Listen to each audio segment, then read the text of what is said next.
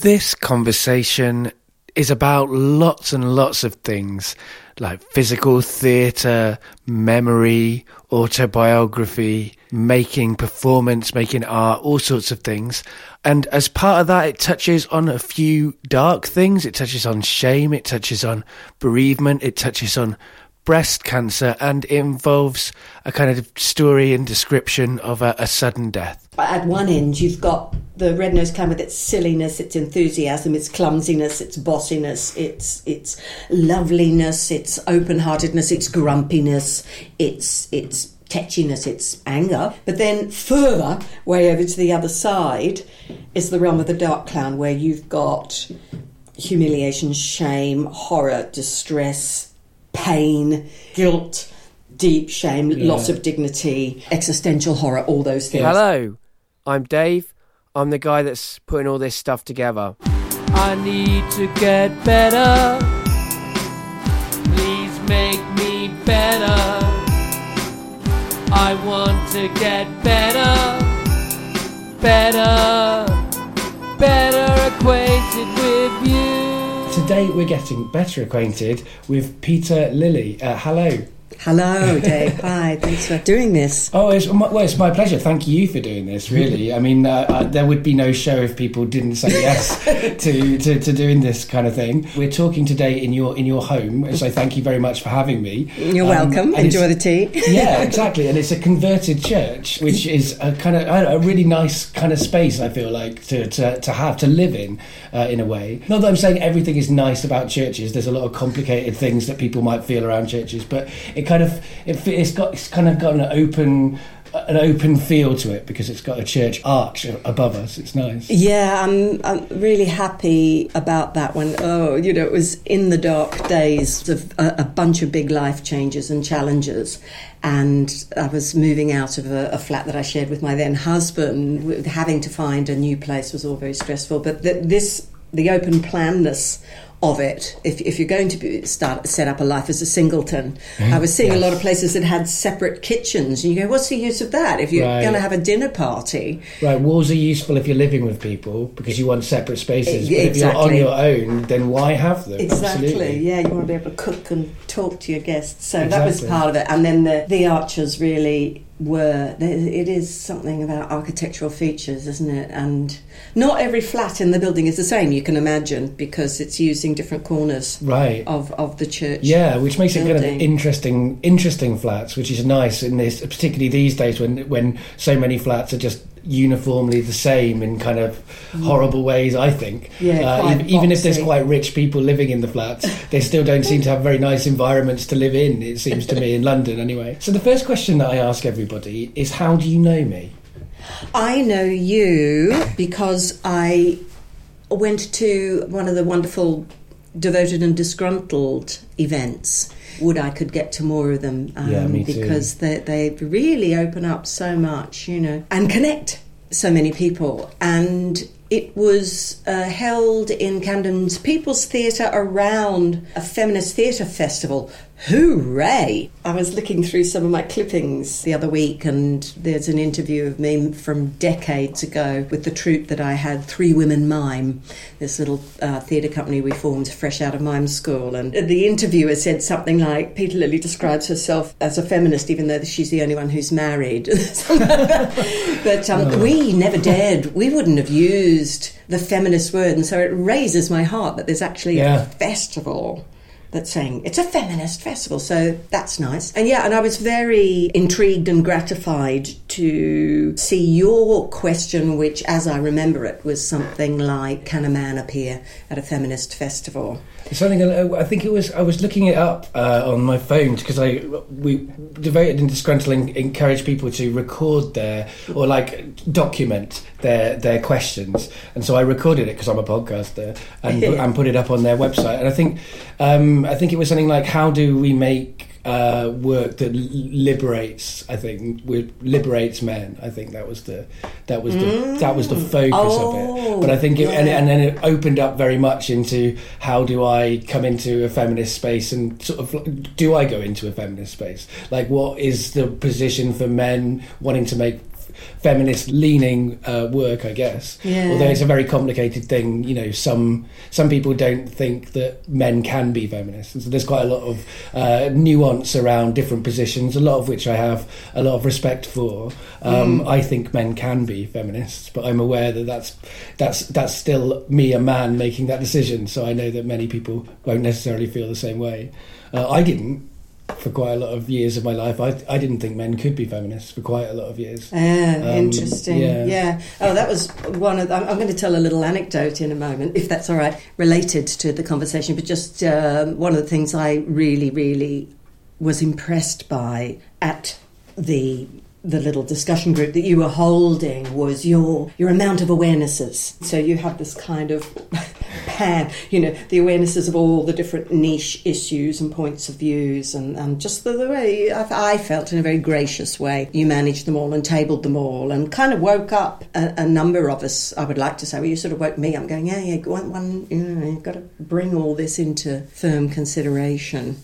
But the link, if there was a show that I created, and we're probably going to talk more about it later Absolutely. on, but in between 2011 and 2013, so from development to the full hour-long show, it's a show called Chastity Belt, and my starting premise was to make a show about being older and not having sex, you know. And I thought, you know, they say write about what you know, and you go, well, there you go, that's that, you know, let's make that funny. And as I was making the show, it was brilliant because I sort of went to places like I wrote a section in the voice of Diana or Artemis, the Greek and Roman goddess, not the dead princess, is a joke I keep throwing in. But and she's older. She has aged because Artemis is a girl who runs with the hounds, you know, and so she has a little poem that begins. It's a subtle move from chastity to celibacy, from respect to regret, etc., etc. Anyway, I'm not doing it very well. My mouth's all a bit very early in the morning-ish. I just found, wow, that this is great, this wonderful approach to chastity as being autonomous and actually all the liberations that you get rather than the things that you miss out on. So even though the show includes those things that one misses out on, making the show was like a really strengthening experience. Anyway, one day I was up in the South Bank members room and a guy was there on the computers the way they all do, you know, and he asked me if he could borrow my charger, my phone charger, and then he was like constantly having calls from several different girlfriends, and wow. And we started talking, and he asked me, I think only to be polite because he'd borrowed my charger, and was asking me what I was working on and what I did, and I explained to him Chastity Belt, and he said, I think we men should have a show like that. And I thought, now this is really interesting, because you can't look at the problem. And again, this is where you go when you speak about bell hooks. You know, patriarchy causes a problem for everyone, and you know you can't solve the problem. Not that I think I'm solving the problem, but if I was making a show, I needed it to be palatable on both sides. And in the research on making the show, certain things came up, and you just go, "This is perennial. What's going on here? What is it that men aren't getting, or what do they really need, or how, you know, if we are going to make more of a rapprochement between, and at the moment I'm just talking about that, you know, the straight cisgendered world, you know, if we're going to, you know, how do we sort of make a kind of rapprochement there, and I started to plan in my head after chatting with this guy a show that the first title that popped into my head was "Hey Man," and I haven't actually made that show. And I thought, well, I might interview guys, but lo and behold, I discovered that, you know, you'd already done a lot of that work, which is brilliant. Well, I mean, that work that I did for the show I did about masculinity, the questionnaires that I did with men online is available for anyone to use if they want. So if you do come to that subject in the future, you're very welcome to use all of that as a resource. Like, I want it to be available to more people than just me, because a lot of people have interesting perspectives that they could bring to that material, and different skills as well. Like, I'm not a stats person. That's in fact the the questionnaire was designed almost to be kind of an anti-questionnaire, to be kind of like to situate me as not being an authority figure, not being kind of a rational man.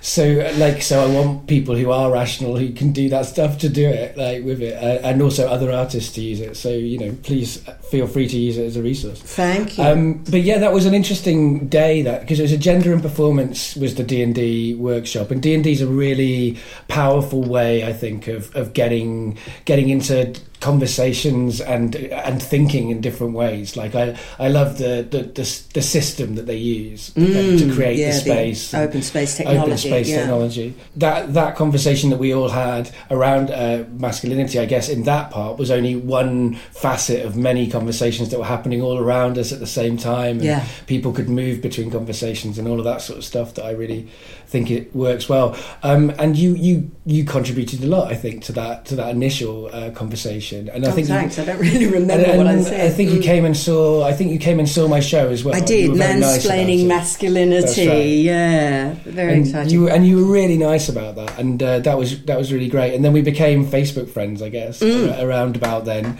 And so I see kind of your what you choose to share with the world, and you see what I choose to share with the world. Although we only see what the algorithms allow us. Exactly. So we see kind of edited bits of what each other are about. But we don't know each other very well, really. I mean, maybe this is the second conversation we've had in conversation kind of terms, and the first one was with a lot of other people as well as us in that D&D. The second question that I ask everybody is, what do you do now? Well, now I do a multiplicity of things, a bunch of things. One of the ongoing things I do is teaching. So I teach in drama schools, and also I run open courses.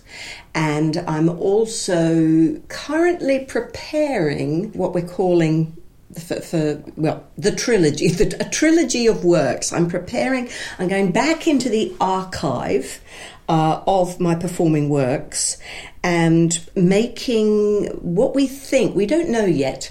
We're in development. We're going to do it step by step. And when I say we, I'm working with producer Sharon Burrell on this. And it's 3 shows from my arsenal of solo shows that I've made over the decades. And in 1996, I made a show called Topless, which sounds terribly racy, but was really about breast cancer and other things.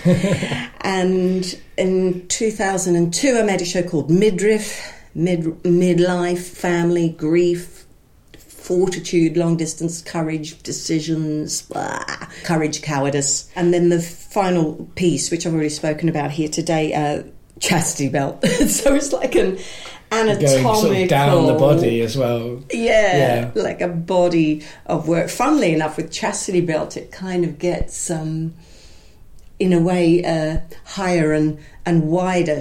Sharon's been, it's lovely working with Sharon. She's kind of reflecting back to me about the work, and we had a read through the other day. Slightly marathon effort, because these are all 1-hour shows. Right. yeah.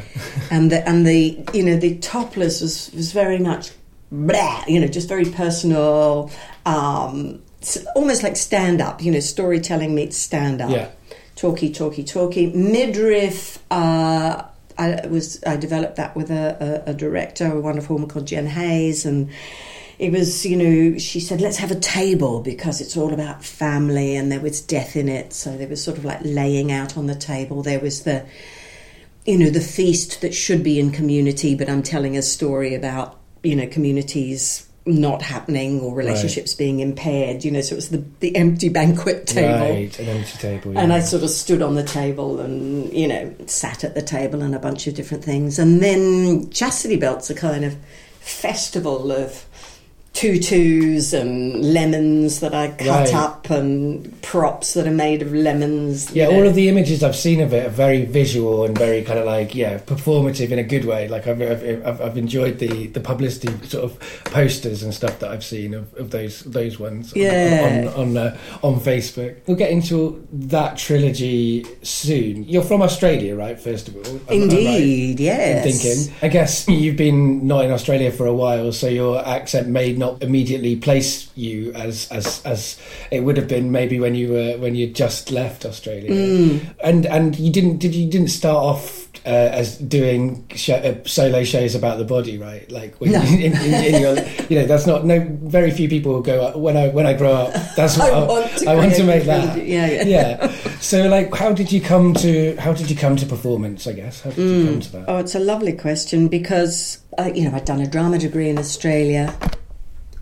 I was performing in a wonderful little theatre in my hometown of Brisbane, La Boîte Repertory Theatre, whose productions were really good quality, had tremendous amount of life in them. So I had the great fortune to be associated with that company, and then coming to London, which sort of was provoked by a sort of incidental, almost like an accident. A series of accidents actually led me to a very interesting place, and I was in London, and the plan was that me and my then Australian boyfriend, we were going to spend a year in the UK and just see what happened for us. We would attend workshops, maybe try and get some work. So he got some work quite quickly. He'd already been working in theatre and education, so he was in a little touring company, and I was still kind of shifting around doing fringe shows and things like that. And then bizarrely met a woman from the theatre in Brisbane. I didn't know her very well, and we was on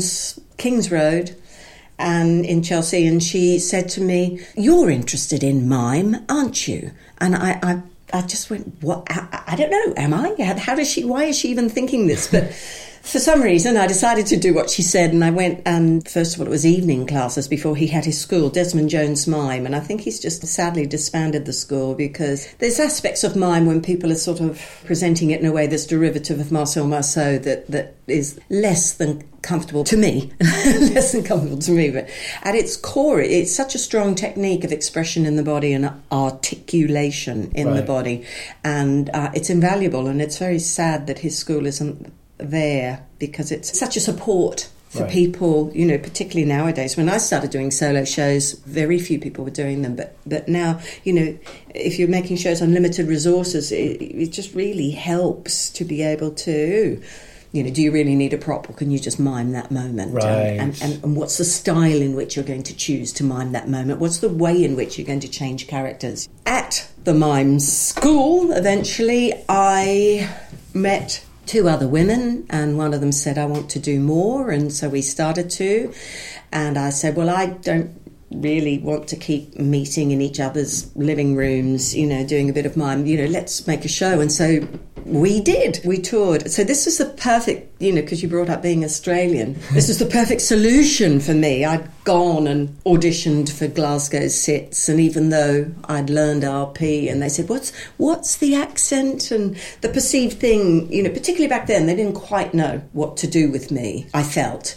And even now, I'm not Australian in the kind of way they would like me to be. Right. I see what you mean, yeah. I think, you kind of have to be that kind of enthusiastic female, which that wasn't ever the way that you don't fit the stereotype. Yeah, exactly. So, and the funny thing, when I do try to find my Australian accent, I usually start impersonating my father, so that's kind of weird, Yeah. So, 3 years with this company, which was called Three Women, and we toured around. We had the great fortune to go to Edinburgh several times and be in the London Mime Festival several times, and we toured around the UK when there was a healthy small-scale theatre circuit. Right.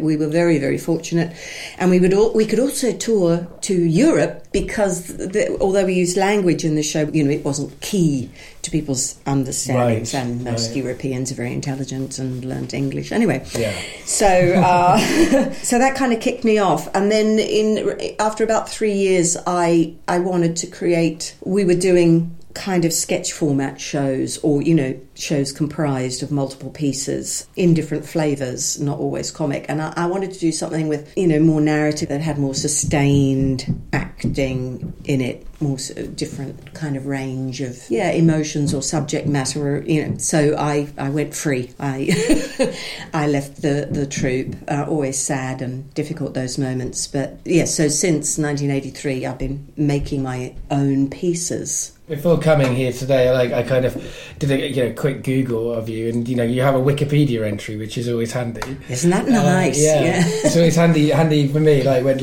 because Wikipedia sort of sums everything up very narratively, and people's websites don't do that as often. True, yeah. So it's always nice when not that many of my guests have Wikipedia entries, but it's always great when they do. And my understanding from that is that you were quite influential in some ways, like within physical performance, I guess. I mean, it's a weird thing to talk about if you're influential when you're the person that's talked about.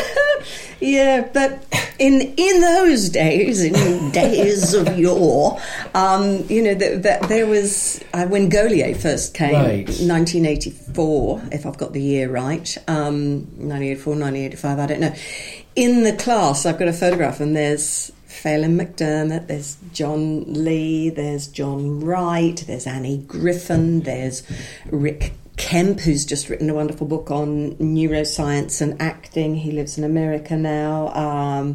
Nigel Jameson, who went to Australia and made theatre. So anyway, there was this kind of area, and Complicité right. were around. And it was people at that time...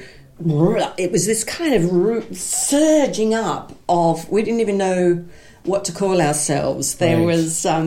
at the Arts Council, that we formed a group called the Mime Action Group, because mime was sort of niched under dance in those days. It was right, dance right. and mime, and we put ourselves, it sounds funny now, but the Mime Action Group, and from that Total Theatre magazine, right. which now only exists online, but Total Theatre magazine grew, and the whole concept of what is physical theatre, because it could comprise, there were people using circus skills, there were people using musical skills, there was trickster theatre, they drum and all sorts of things. There were people bringing dance, what kind of dance? Right. There was people bringing more traditional mime. In Three Women Mime, Tessa Schneiderman had been a fine artist, and so she made these inventive props. We were bringing props. Of course, nowadays, if you go to the London International Mime Festival, there's all sorts of high and low production values. Right. But at the time, it was forging this thing that eventually became known as physical theatre. Right. I mean, it's interesting. So, I mean, this, you might not know this about me. It's not that obvious to me when people know me. But I did a year of dance at university. Oh. I studied theatre and creative writing at university in Lancaster. And in the second year, I wanted to do playwriting or directing, but they didn't have anybody else who wanted to do them. So I was in this situation of I came here to do these specific courses. I can't do them, what do I do? So I thought, I'll do the thing I'm the least comfortable with. I'll do the thing that I think I can't, there's never going to be a time when I'm going to have an opportunity to, for free, learn how to dance. Wow. So I did a year of dance, and that was intense. And I don't think I'm necessarily I don't think I'm a great dancer at the end of it, but I understand my body better. Yeah. Even though I'm someone who has a very ambivalent relationship with my body, and I don't really like to I don't like to think of myself as an embodied person. I'd like to be in my brain all the time. Up in your head. For lots of reasons, some of which are good and some of which are not good, a lot of shame around bodies and stuff like this. Yeah. but I've used it as an instrument, I guess. I've used it as a thing, and learnt about some of the sort of stuff that you, I think, teach on, I guess, about where energy comes from in your body, and kind of I studied the release technique. I don't know if you're familiar with that one, but that's all very much about kind of releasing energy from parts of your body into other parts of your body, and sort of seeing lines between parts of your body, your head, your heart, your genitals, all of that stuff. But I mean, I'm still a very messy person with my body. But it's really interesting talking to you, who have been doing physical theatre for lots and lots of time. You're very, I feel like my listeners are missing out on a big part of your conversational style, because you're so physical in the way that you when you're talking about memories, you're sort of describing them with your hands and your fingers, really, and like I can, you made the table in front of you. I guess you were miming, sort of low key miming while you were thinking. Perhaps, I don't know. So I'm very interested in physical theatre, and have studied it a little bit, and so it's interesting to hear you talking, and like I know some of the references and not all of them, like is always the case with these things. Gaulier, the clown, right? He's clown master, yeah. Right. I know a few people who've studied with Gaulier, like more recently perhaps than when you were talking about. But I know a lot of people who've studied with Gaulier, and it sounds like it's kind of, I don't know, like a life-changing experience. Yes, He is part of, there's a kind of a tradition. I feel ashamed I don't know the relationship between Gaulier and Lecoq. I know Gaulier used to teach at Lecoq School, and I had the great privilege and honour of having Lecoq come and lead a workshop here in England. Wow.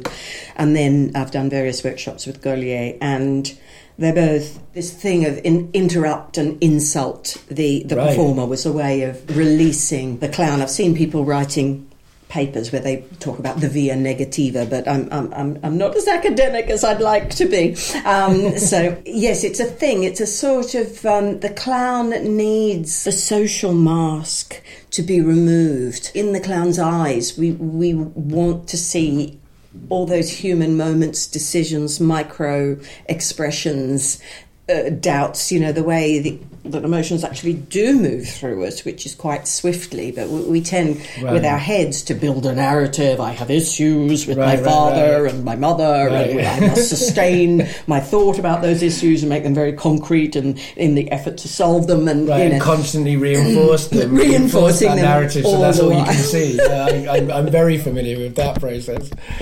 One might call my solo show that in some ways. It's so beautiful, this thing of making new narratives. Well, we can talk about that later when we go back to the shows, but Gaulier, it's a constant calling to people to be in the moment. Right. It's got to be in the moment, and having and you do that in clown state, which is a way of being that is not you at the bus stop. It's not you in a business interview. Right. So there's this sort of picking away at people, insulting them, nonplussing them. It's great for the clown to be shocked, provoked, horrified, and then to bounce back with its own creativity and its own emotion. Right. And your style of clowning that you're kind of known for, I mean, is the dark clown, right? What is the dark clown? Okay, right.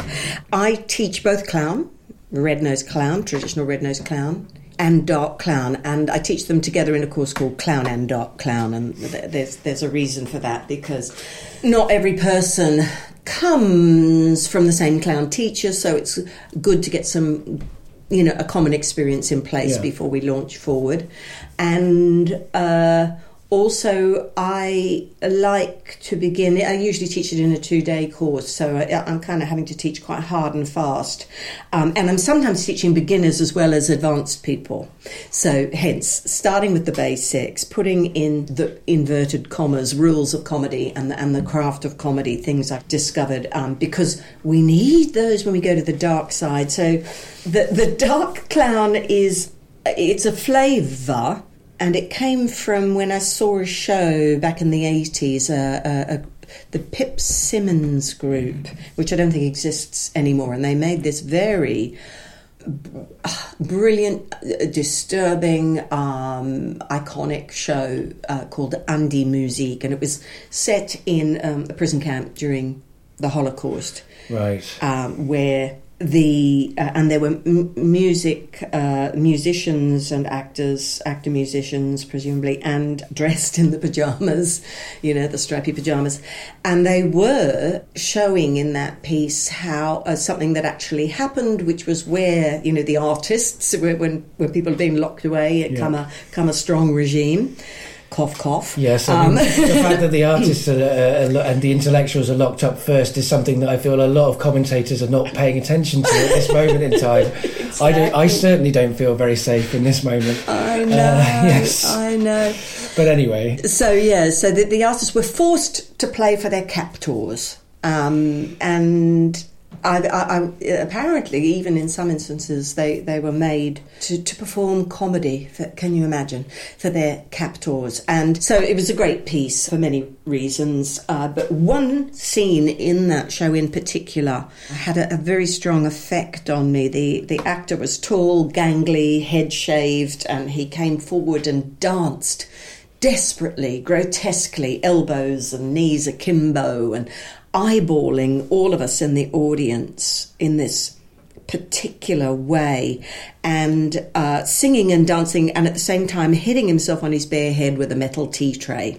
Wow, and sounds very powerful. It was powerful. It was this, at the same time, hilarious and horrific. And whereas with the Red-Nosed Clown, you point your life, you've got a wonderful, skillful company called Okie Doc that I saw in London Mime Festival, and the guy was sitting up on something, I think it was a flight case, or as high as a flight case. Anyway, he crossed his legs and fell off. Crossed his legs and just fell off and disappeared. Right. And I knew it was skillful.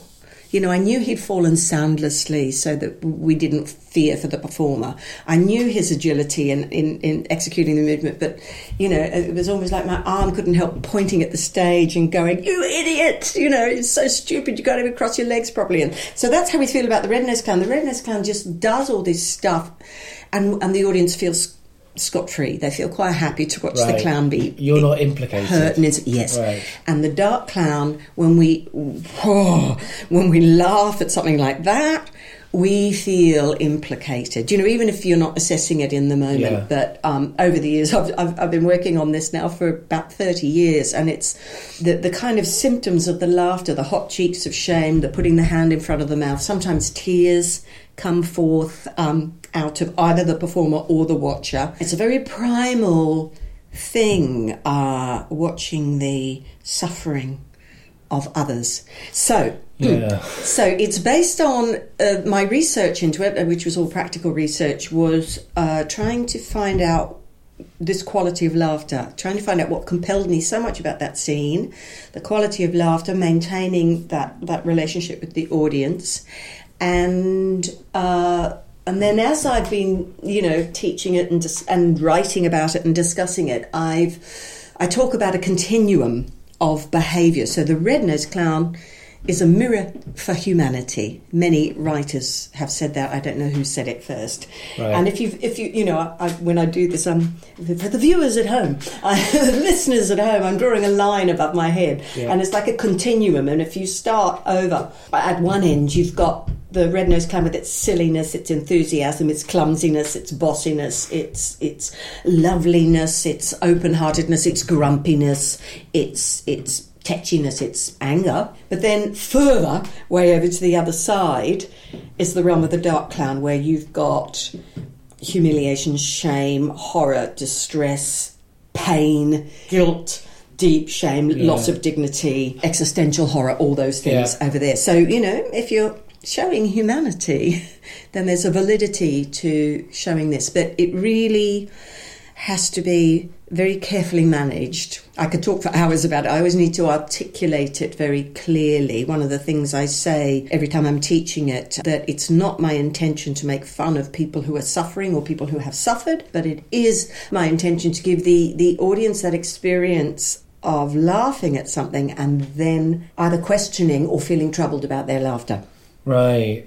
I mean, I think one of the things I've read about the Dark Clown idea is kind of the Red-Nosed Clown kind of they experience the ridiculous kind of situation from a kind of point of they're in the moment almost, whereas the Dark Clown they know it all already. Yes, and they have a history. Yeah, they remember. Exactly. It's like when they fall over, they're remembering all the times that everyone has fallen over in all sort of all ramifications of what falling over can mean, like the brutality of that, and all of that sort of stuff. Which really, it really interests me, that idea. I mean, I guess I can relate. I feel like I can relate to the Dark Clown more than I can to the Red-Nosed Clown, to be honest. Which I don't think is very hopefully it's not that common, but maybe it's more common than I'd like to think. Yeah.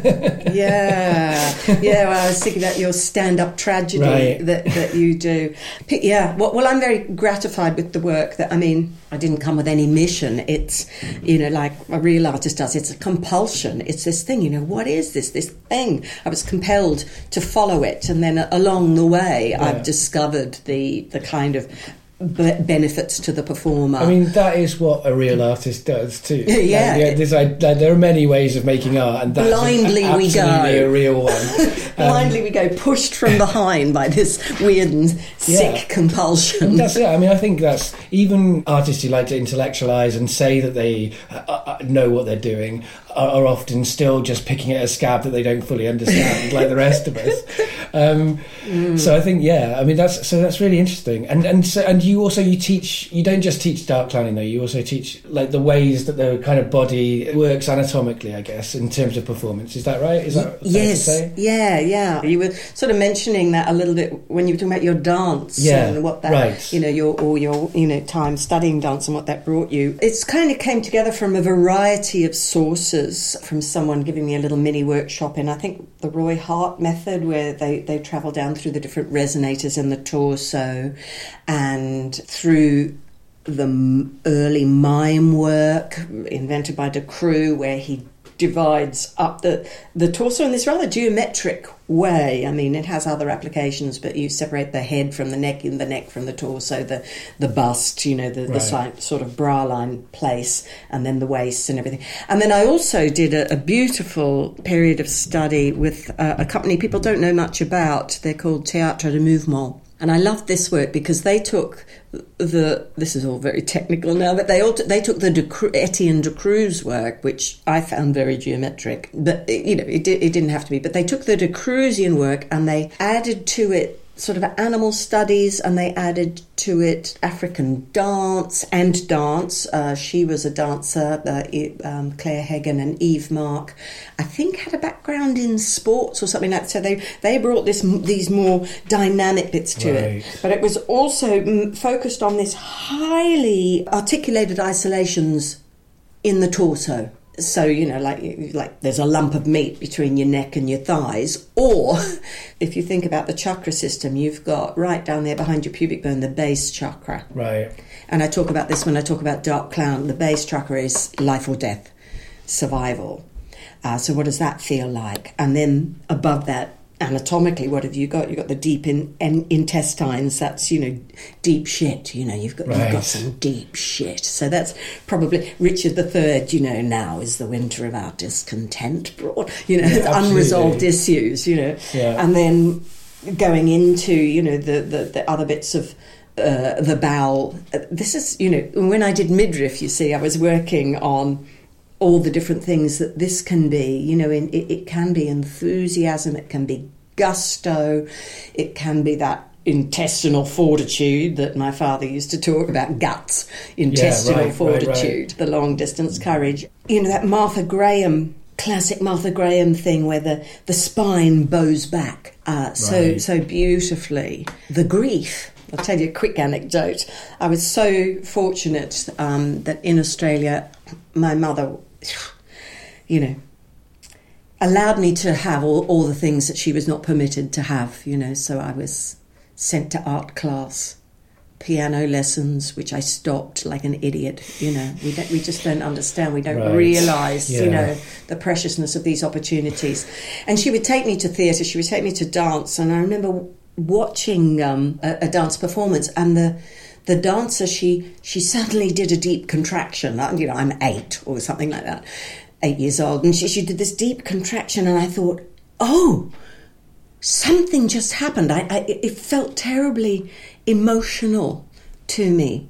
And then in the next moment, she just swung around, and next thing you know, she was working with the higher centre that, like contemporary dance, is really mainly around the heart, isn't it, the sternum. And there was a level of disappointment there.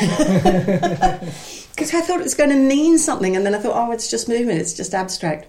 And then to link, it's all linking together very nicely, isn't it, Dave? When I went to mime school, the thing that sealed the deal for me was that we were being taught to separate the head and the chest. I think we were doing head and neck and then chest. Right. And so we were shown how if you... What was it? Yeah. Most people, we look with our head first, right? And our chest follows. Yeah. And you know, for most people, it's not the chest, but, you know, it's kind of like the rest of the body, Right. Probably, you know, or the feet turn around. Yeah. But with the De Cruzian mind style, you know, the head, and then you kind of just bring that top part of what they call the bust, as in a bust that you might see in a museum, you know, that goes through that kind of mid-chest area. So you go head, chest, or you can go chest, head, where the head gets left behind a little bit with a bit of inertia, you know, like a whiplash. And it has, going chest, head, has a much more emotional feeling and look. And I remembered being back in a production in Australia, Tales from Vienna Woods, and the guy I was in the scene with would say something, and I would turn to look at him, and I just, you know, some nights you'd come off and go, oh, you know, I didn't get that look right, and I didn't know what it was. But in this moment, I thought that was it, that something in what he said affected me emotionally before it affected me intellectually, or because it's coming from the core of the body, it's more organic or more animalistic or you know, or heart-led or whatever. Right. So that was part of this, you know, so this thing of going through the body to the different areas, the solar plexus, what's that about? You put your hands in that region, extend them, and it's a little bit, it's quite sincere. Right. You feel like Jesus suffered the little it's children. Very to come powerful unto position me. as well, isn't it? It's kind of like you're omniscient. You're sort of like looking from above almost, I think, when you do that. Yeah, oh, that's nice. Yeah, different perspective. And if you push it out, if you push out the solar plexus, you get a bit overweening. Right. You know, have you read my latest poem? Exactly, yeah. It's like that. And then if the solar plexus goes back, it's a bit like you're out of integrity, you know, and you embezzled some funds or something, and you're going, hi, how are you? But if you've got that little contraction, if you've developed the skills to just have even a hint of that little contraction, it gives a completely different look, even if people are doing it at a tiny level. And it will inflect the timbre of your voice as well, you know, with a bit of practice, Yeah, I mean, and a lot of that kind of is sort of, I mean, it's a long time ago, but it's still like that. It's familiar to me from studying dance, those kind of ideas, and it's interesting as well. You know, watching you talk about it as well, it's making me think of how, you know, we all think of memory as just being what we think, but actually it's there's body memory. Yeah. And I could see, you know, when you're talking about those different realizations and seeing those different things, it's almost a physical memory that you're going into when you're remembering, like, I was doing the head this way, and that made me. And in fact, you couldn't think of the memory at one point until you did the movement, in the same way, which was really interesting. It's interesting to think, because we like to think of everything being about our brains, and it's kind of like what you said earlier on about how, you know, we have an emotion and then it's fleeting, but we make a narrative around it. It's the same with our, the same thing happens with our body memory. You know, we have a body memory and then we come up with a reason why that is. Yes. It's interesting. Yeah, exactly. And I mean, and so I guess let's talk about the shows then. Really, I mean, so you're in the process of redeveloping these 3 solo shows that had different kind of connotation, like they were about different parts of the body, but they were also about different times in your life, right? Yeah. As well. Yeah. And you're now doing it after you've had all of those 3 times, and you're recontextualizing, I guess, or rethinking about those times and those shows. I mean, so what's that process been like? Oh my heavens, yeah, quite something. Because they stretch back over, so not quite 20 years from 1999 yet, is it? But the Topless... Not quite, but almost. Almost, yeah. The narrative of Topless begins on the 1st of January 1996. Right.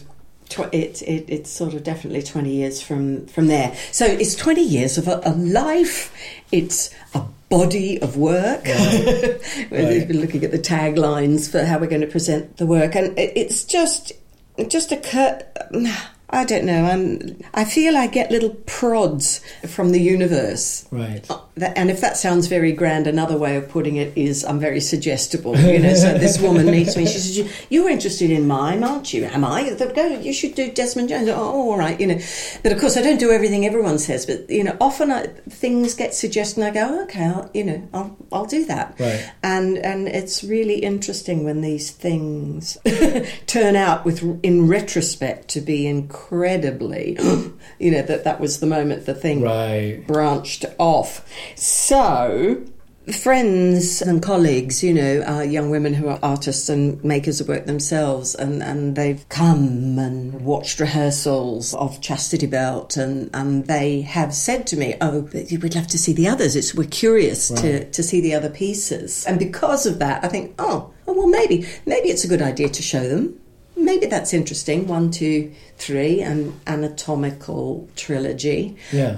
So that was kind of what pushed me into action. I've always been like this. When I was, you know, having radiation for the breast cancer, people saying, "Oh, you can make a show about this," and so I did. You know, so that was the birth of Topless, and it all proceeded. So I think, you know, I should be a much more deep person. That well, I don't think that. I mean, I think this is a lot of artists. And I would count myself as one of these kind of artists that kind of I like that. Like, you just have to be just open to what happens, and then you kind of incorporate everything. And, you know, if I go away to, you know, somewhere to write, I'll always end up incorporating that location into the writing. Whatever my intention is, it'll always seep in some way. It's just the way it's like we're sponges, aren't we, for information. Exactly. And it's not just artists who are like this. Human beings are like like this. Sponges. And at the deep level, I hope you lose your thought, that I love the work of Arnold Mindell when he talks about the flirts. You know, he's very into quantum physics, you know, mixed with, you know, humanity and therapeutic things, and so he calls them the flirt. So this thing comes out of the blue, and it attracts your attention, and you're going to do it. Yes, and it might seem very ephemeral, but it's actually very, very right. Right. No, that's. I mean, I didn't really have anything to say, but that articulates my feelings often for a lot of the projects I find myself doing. I mean, this is the thing. Like, I didn't sort of think I'm going to make a masculinity show. It just happened to me. Yeah. I think that's the way these things tend to go, and then it becomes the thing that you can't stop thinking about that thread. You know, you keep pulling it and then then it is what it is, and it becomes this thing, and you think, oh, you know, it's almost like I planned it this way, but I didn't. Exactly. So you're doing sort of like 20 years of work, but now, so it's going to be the body and the you that you have now. Yeah. acting 20 years ago's, or performing 20 years ago's show, and then the other one came in the middle, right? So that was, 10 years ago or something like that? Yeah, 2002 it was. Yeah, midriff. Indeed, yeah, so very, very interesting going back over. There were things that I'd written when we had a table read through the other day. There were details that I'd forgotten. So there's a good reason to make a show about your life, people, because there were, you know, details that I'd forgotten. And also... That's interesting as well, because they're not just details you've forgotten, they're details that you've forgotten that you've performed a number of times. So you'd think, and I'm sure I would be the same when I come back to this, you know, my solo show in 20 years' time. I'll be like, oh, yeah, I remember. Like, yeah. And not just performed, I lived them, because these are autobiographical. That's what I mean. That's what I mean. Performed them, still forgot them. Yeah, we're all familiar with forgetting, you know, what's actually happened in our lives. But when we've worked out what happened in our lives and then performed it over a number of times, and we still can manage to forget it. It's amazing. Our capacity to forget is quite, you know, there's something kind of beautiful and impressive about the human capacity to forget things, as well as kind of sad and frustrating. Ain't it just? Yeah. Ain't it just? And also, you know, so it's my experience of going back and being older, and so dramaturgically, what do we do? So for example, with Topless, we're probably going to, we think we're going to explore a bit of kind of, probably needs like a frame where I talk first, but also anecdotes, not anecdotes, footnotes, where I sort of leap out and so go, well, you know, that was then, and this has changed in the world then, and da-da-da-da-da. But hilariously enough, all those 20 years ago, one of the horrors that I was facing in Topless. You know, I'd just been rejected from a relationship, and the issue of aging was there, you know. So this is, anyway, a perennial thing. And this is where I think my collaborator Sharon Burrell said, I can see potential here. I can see that this is valuable for young women still. This is still fresh. It's a story from back then, but it's still the same concerns. Who am I without my youth? Who am I without my beauty? How? Right.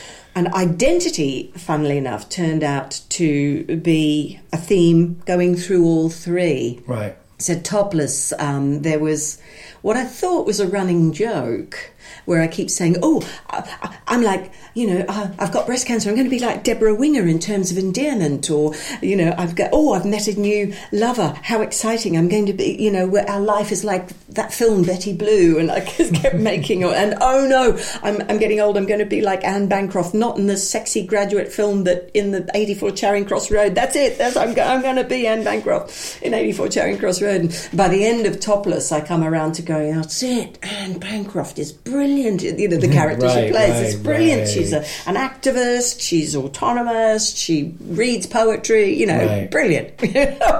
So to sort of embrace all of that, and Midriff was about, you know, a lot of bereavement that I had, and my relationship with my father, because my mother died during the chapter on Topless, and I'm left with my less, you know, the parent I related to less, Right. and having to do that and having to make deep decisions. Do I go back to look after him? Do I jettison my entire life that I've, you know, created and who I feel I am? And I lent a lot on Hamlet. I sort of used bits and pieces of text of Hamlet because I like the idea that even though it's this great big tragedy, he just dithers. Right, absolutely. All the way through. And there's clumsiness, you know, clumsy moments where he stabs the wrong guy and lugging the guts out of the room. I mean, I hated Hamlet when I first read it, and then over the years I've come to understand that the reason I hated Hamlet is because he reminded me too much of myself. So like, I was always like, you know, just annoyed. I was like, you know, all of these people die just because, like you say, because he did this, because he doesn't make up his mind, he can't decide what he thinks. And then, like, you know, the older I get, I'm like, oh yeah, I can relate to that now. That's who I am in lots of ways. I'm not, hopefully I won't cause loads of people to die as a result of it, but I think it relates to a human condition that I used to kind of like brush off, and just, I didn't used to like to see the more universal is a complicated word, but you know, I didn't like to see the larger commentary on the human condition that Hamlet had. I used to like just go, no, none of that, that's just nonsense. He's just an annoying person who can't make up his mind. But you know, but yeah, now I've come to like Hamlet a lot more. I mean, I guess I always liked it. When you have a strong reaction, there's something that you're responding to. It's some kind of a reaction is worth it. Like, it's worth, even if I hate it, even if you hate a thing, if you have a strong reaction to it, it's probably worth having seen it, I think, or read it, or whatever. Exactly. You have to go back and investigate further. Yeah. Something haunts you. Right. Yeah, like Mulholland Drive the first time. This is ridiculous. And then you kind of go, and the music's still going on in your head, and you go, oh, damn it, I'm going to have to go back. And, you know. I had that with Black Swan. I had a real visceral reaction to Black Swan. I was like disgusted by it almost. And then afterwards, my partner loved it. And then we had this like conversation of like, you know, why do I hate, what is it that is disgusting me about that film? What is it that I'm finding repellent about it? So it was interesting. Yes, a message in there for us. Right. and so Midriff was kind of had Hamlet kind of connotations. Had Hamlet threading through it. Had vaudeville threading through it. One of the key events. So there was the issue with my father and what to do about that, and also just before the making of Midriff was the fact that the woman, you know, I was telling about with the first mime company, this woman, this a hugely talented, fine artist, and very, motivated individual who got us going as a company and made it all happen. And then I'd been separated from her for 17 years. It's like, I'm leaving the company. Well, if you're leaving the company, then blah, blah, blah, blah, blah, And she got in touch, this postcard arrived, which had been forwarded on from 3 different addresses. Can you imagine? Right, yeah. And so you've got to obey that, haven't you? It was sent from the drill hall to where I used to live with my husband to this flat here now. And I'm like, oh my God, I have to get in touch. I have to ring her. And so we had lunch, we had coffee, and then she invited me to go and stay with her, just have a weekend in Spain where she was living with this guy who was a millionaire who was going to marry her. So even, and I was looking for the answers to life. I didn't have a pension, and there she was. She seemed to have it all sorted out, and she's now going to be rich. And even though she was older than me, this guy was in love with her. So all these, the big questions seemed to be happening with her. And then brace yourself, listeners. I almost didn't go. I almost didn't go to Spain because I was working, but then bizarrely the work fell through. Something to do with the visa, totally unexpected. And so I thought, well, damn it, I will go. I'll go to her. I'll put it on the credit card, and I'm so glad that I did. And then some weeks after that, she had her wedding. And on the way from the wedding to the honeymoon, they had a car crash and died. Oh.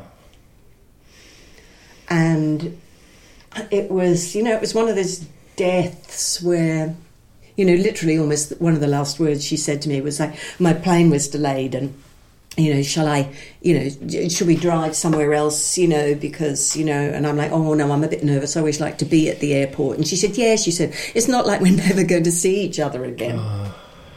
And it was, and I'm sorry, because every time I tell that story, it's so impactful. Yeah, well, yes. It's really, really, really shocking. And I kind of realised, having just kind of gotten back into contact with her, and I realised what a debt I owed her. This girl from Australia who wasn't quite fitting in, and suddenly we're making our own work, we're being autonomous. I'm earning my money doing what I love. Oops, we decide not to go back to Australia because it's going so well. Life-changing stuff. And and this is the awful thing about making autobiographical work. One is conflicted. Am I honouring her story, or am I just vampirising her life? Am I a noble? Am I doing something generously, or am I use a little bit of text from where Gertrude said, she looks into her soul, and there I see such dark and grained spots as will not leave their tinct. I think it's her. It's either her or Hamlet. Been a while now. Who says that, that kind of self-judgment. Right. And imperfection, being this flawed human being. Creative, collaborative relationships as well are very intense, I think. Like I've had more drama, I think, with collaborators than relationships over the years in many ways. Not drama like in a bad way, but just you compare yourself to them all the time. You're jealous of them in some ways. They're jealous of you in some ways, and that's hard to deal with when you're someone who has low self-esteem. And if someone's jealousy, that's really weird. And you share so much in those rehearsals or whatever, in those rooms of yourselves, and you share so much, but then because you've shared so much, it can feel like a betrayal in so many other ways. So I mean, with all of that, like, it sounds like you were already in a complex kind of, you haven't seen her for a long time. She's got everything that you want, but at the same time you're reconnecting, and then she goes out of the equation altogether. Yeah, I mean, that's a really common. No wonder you've that became part of a show. I can't imagine that happening to me and not making something about it. Yeah, speaking through those feelings. Yeah. And the fact that she brought me to theatre in this country, I also reflect on what brought me to theatre in general. Right. And I mentioned that, and I talk because I'm already talking about my parents. My God, there's so many themes in midriff. Because I'm talking about my parents, I talk about them taking us to vaudeville. Right. When we were little. Right. And, you know, the sketches and the music, and so there's this, you know, there's a few different threads in there, and I'm talking about the hara and guts, samurais, right? and You're the talking about the guts of your life. It makes sense if you're doing midriff area, and of course, I guess like the midriff as well is a space which is different for different bodies as well. Like it's a different thing to talk about the midriff if you're a cisgendered woman than it is for a cisgendered man to talk about midriff. Like, you know, all of my connotations with my own body of guts and all of that, there's no womb involved. Yes. Right. So I mean, I imagine that's a factor in your kind of in the midriff section, I guess, before moving down to the chastity belt. Although that's interesting that's moving down and up, like you say, like and out. Yeah. Yeah, I mean, how do you feel about making, like you said, like it's a complicated ethical thing, making autobiographical things? Yeah, I relate to that very strongly. But I mean, like, why do you think you do make autobiography? I make autobiographical work because at some level I was always interested in how did people actually live. I've thought a lot about this, but I don't know if I'm going to articulate it very clearly. And when I was a young woman at university and doing women's studies and reading Anaïs Nin, and I was like, oh my God, she's peeling the skin off the events of her life and mentioning things she's ashamed of. Right. And up until then, there's a lot of biography that you read when autobiography was. It was in September that I discovered, and this same thing, but this thing we keep coming back to, the rational way of thinking about life, and the life as it is actually lived. Yeah. And God, if we want to get really deep now, I suppose it's sort of discomfort and shame that's in your life, and when you often don't see that, I think increasingly it's become more to the fore. We do see more of the underbelly of life than we were seeing 20, 30, 40 years ago. What to do with those feelings when you're not seeing them reflected in the outer world? I've just been watching The Girls, Lena Dunham, who, wow, that could be a whole conversation that would go on for a long time, but I mean, God, you're watching it and you're going, why am I watching it? These women are dreadful. And you're going, is that not part of her point, showing these entitled women? Is she critiquing them, or it's a mixture of critique and honouring? Anyway, all of that. So nowadays we have more of it. But for me, it was that thing of wanting to know what people actually felt about things, a compulsion to say the terrible thing. Another person, early Eminem, he would do these things. It's almost like a little childish rant where he talks about his mum or that wonderful song, and then it's such a misogynist song, but it's one of my favourites. He says, "You don't know how sick you make me. You make me fucking sick to my stomach. Every time I think of you, I puke." But wonderful rhyming, very skillful wordsmith that he is, and the rhythm and the choppy rhythm of it. But I just love the way he just blurts it all out. And that wonderful thing he says, an 8 Mile, now tell me something that you don't know about me. I find that very exciting. And Genet, I read Jean Genet. Right. At the ridiculously young age of 17, I had a French boyfriend, and he got me reading Jean Genet, and Genet with his aesthetic of degradation I thought was very interesting, and the way he said, well, I will be a thief. So, I don't know, all of that's in the background, and just this compulsion to express myself, this compulsion that there's this something pushing you forward, whether that's ignoble or not, you just have no choice in getting it out there. And I think the first time I did it was in my show 1984, Hiroshima Mon Amour, where I play a raddled, ailing Edith Piaf impersonator. She's Australian, my name is Edith Piaf. I'm not the real one, of course. And that character and her story, and I talked there about the French boyfriend, and his girlfriend afterwards was very upset when I was performing it in Australia. She came up to me and sort of with tears in her eyes, and I thought, oh no, I've hurt her. So I also talk about that in Midriff, and how well, the guy that the lovely person who I had a big love affair with after my marriage dissolved in Topless, he would come back to see that show time after time. He would bring his new girlfriends to see the show. Wow. He would bring his brother and his brother's girlfriends. So it was weird, but I don't know, maybe it helped him. I don't know. I don't know why he kept coming back. Isn't it? Like, yeah. I mean, it's as somebody who does kind of autobiographical stuff on stage, which again is like I didn't expect to be someone who did that.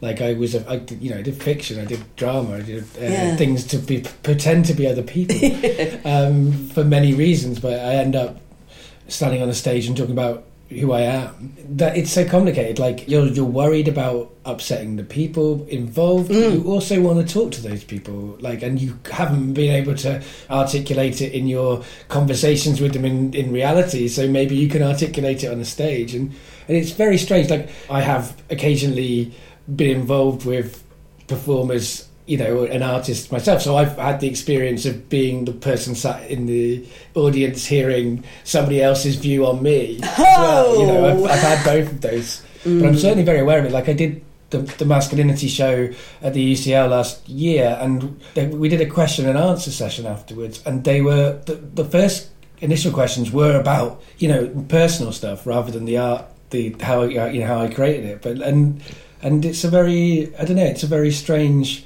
area to be in when somebody sort of like says you should have been harsher on your mum, or you know, or you shouldn't have been as harsh, or whatever way it goes. And you know, how do you feel about like that? I guess like so there's an ethical element around all this, but what are your conclusions, I guess, around those ethics? Oh, thanks. Yeah.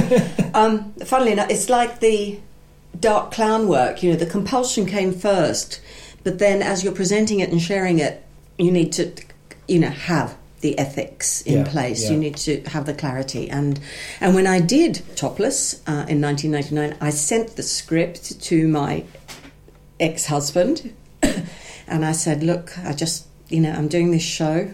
It was terrifying for me to put this, you know, I didn't want to alienate him or the people who knew both of us. Right. You know, I didn't want to come across as just looking bitter. I tried to aim most of the comedy at myself, but you know, the things I did say about him, I sent him the script.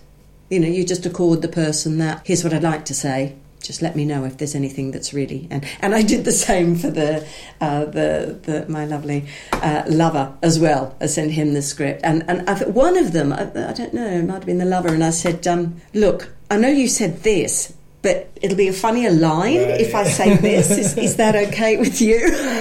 And they generously agreed. And my ex-husband, tremendously generous, being an artist himself, and he said, hey, you know, you've got to do this.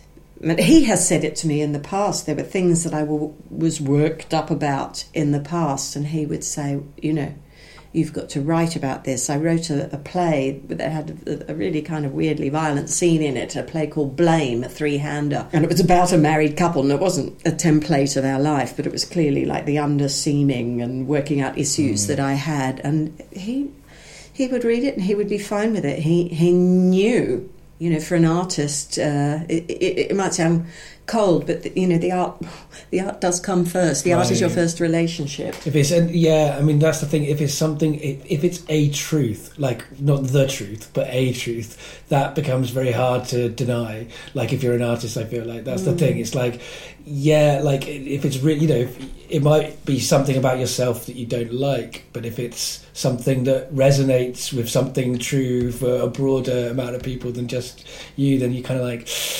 yeah, that has to happen. That has to be said. Yeah, I mean, it is complicated. Like I last year again, I did a talk for Radio 4, kind of on the back of the masculinity show, like not the same, but like a reflection and development of that. You know, because it was on Radio 4 for the first time, I was like, right, I can't hide this from my mum. It may get back to her. There's no way I can stop that. So I had to sort of ring her up and say, I know she's known that I've been... Like, 'cause she's an artist in her own way too. I mean, and she definitely would always be like, you have to do it regardless. But I just didn't want to hurt her. Which is, it's a funny thing as well, because people, like, the question I had at UCL about that was like, they were like, I didn't hear any criticism of your mum in the whole of the show, which is weird to me, because I feel like somebody else could equally say I'm too critical of my mum. I feel like in that show, exactly, I feel like both those notes could be made. But like, one thing I can say about my mum is she's always known that she did damage. She's always known as someone who was damaged herself. She's always known that, like, she's always said to us, her kids, I would understand if you didn't want to speak to me for 20 years or whatever, those sorts of things. And so, I've always, I try to be very fair to my mum in that show, and actually try to kind of contextualise the whys and also some of the strengths of my mum. Like, it's kind of weird to see that show, and I guess that's why they thought I should have been harsher, because I do go into, like, here's some strengths, here's a good thing my mum did in terms of sex education or whatever, but it's such a complicated thing, isn't it, to actually talk to the person you've written the thing about and get their opinion. It's a decent it's thing. The right thing to do. It's the right thing to do. Yeah, it's a decent thing to do, and luckily I didn't do it with my parents. I talked about them in was it Midriff that he came? It was in Topless again, and I was invited to go out to Australia, and Dad came along, and there was something I'd say that's quite edgy, but I say it as a joke, and he seemed oblivious to that. He just said, I wasn't in that one very much. You spoke more about your mother than you spoke about us. So he was like disappointed he didn't feature more. Right, there's that too, isn't there? There's that too. It's such a complicated thing. I mean, and you try to be fair to people, but and you try to be ethical, but also ethics are subjective. So everybody's opinion on your line call of, like, the judgment call, everyone's going to have a different view on that as well. Exactly. So ultimately, as much as being as ethical as possible, there's also an element of, like, you have to let it go. You have to just go, I've done that, and I will be judged on that, and I will deal with that accordingly, however that goes. Yeah, and you can't tell how people are seeing things. I had that's my very first solo show, and a man came up, and I played my parents briefly. I played my mother doing the shopping list, and my dad lying down to read the paper, And this guy came to me after the show, and he said, how dare you show your father like that? And it was just something in the way he said it, and I realised, I think he thought I was portraying my father as drunk, which he was not. My father didn't drink. He was just like, and sort of would lie down in a very kind of demonstrative sort of way, with a lot of grunting and groaning. Right. So that was it. People might be saying, they bring their own stuff. You're the person that said to you, why weren't you more vicious to your mother? Yeah, right. And he thinks, what? Well, they were. Yeah, I mean, they were a complicated person. They were a woman who identifies as a men's rights activist, so that's a very strange position for a woman to be in, I think. Yeah. But yes. All viewpoints are possible, aren't they? Yes, they are. So lovely. Which is great and terrifying. In equal measure. I mean, it's been a real pleasure getting better acquainted with you today. I mean, I feel like I've learned a lot more about you, but also I've wanted to sort of talk to you face to face for a long time, really, because your work is kind of in similar areas to mine, and I feel like it's always great to talk to other people who make stuff and learn how they make it, why they make it. It's such a valuable thing for an artist, so I'm always glad that I could kind of use this show as an excuse to mine people for their wisdom, I guess. Yeah.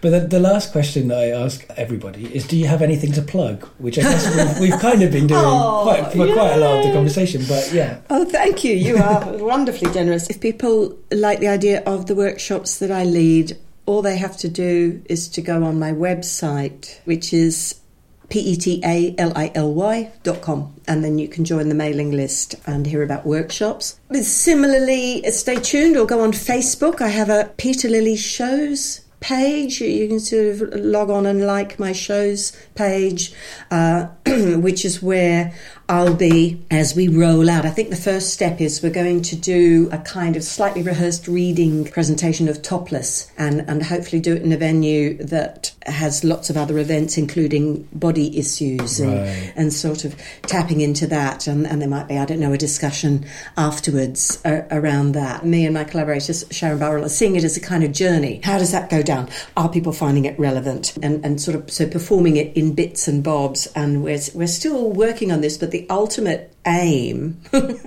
is to do it like a kind of durational performance, because I think that's something, you know, but no one wants to come back to the same theatre 3 times, you know, 3 successive nights. But it's easier to find a day that you can commit to something than 3 days in a row. Hopefully, there might be some mad folk who think they might like to come along, and, you know, we might trim the shows a bit, so it might be 45, 60 minutes, something like that. And there'll be little intervals, and, you know, we're still working on, will we have a come in or out policy? But, you know, that what will that be like, you know, to actually sit and what will it be like for me? I've had friends saying, but can you do it? And I go, well, yeah, I do 3 feel shows in a day. Yeah, I do feel a bit tired after I do a show. And they're all autobiographical, so there's all sorts of complexities that come with that. I know. I might. I reckon you're up to it. Don't get me wrong. I'm not suggesting you're not up to it, but it's definitely it's a thing. It's a big commitment for you to do 3 shows. It is a thing, isn't it? It is a thing.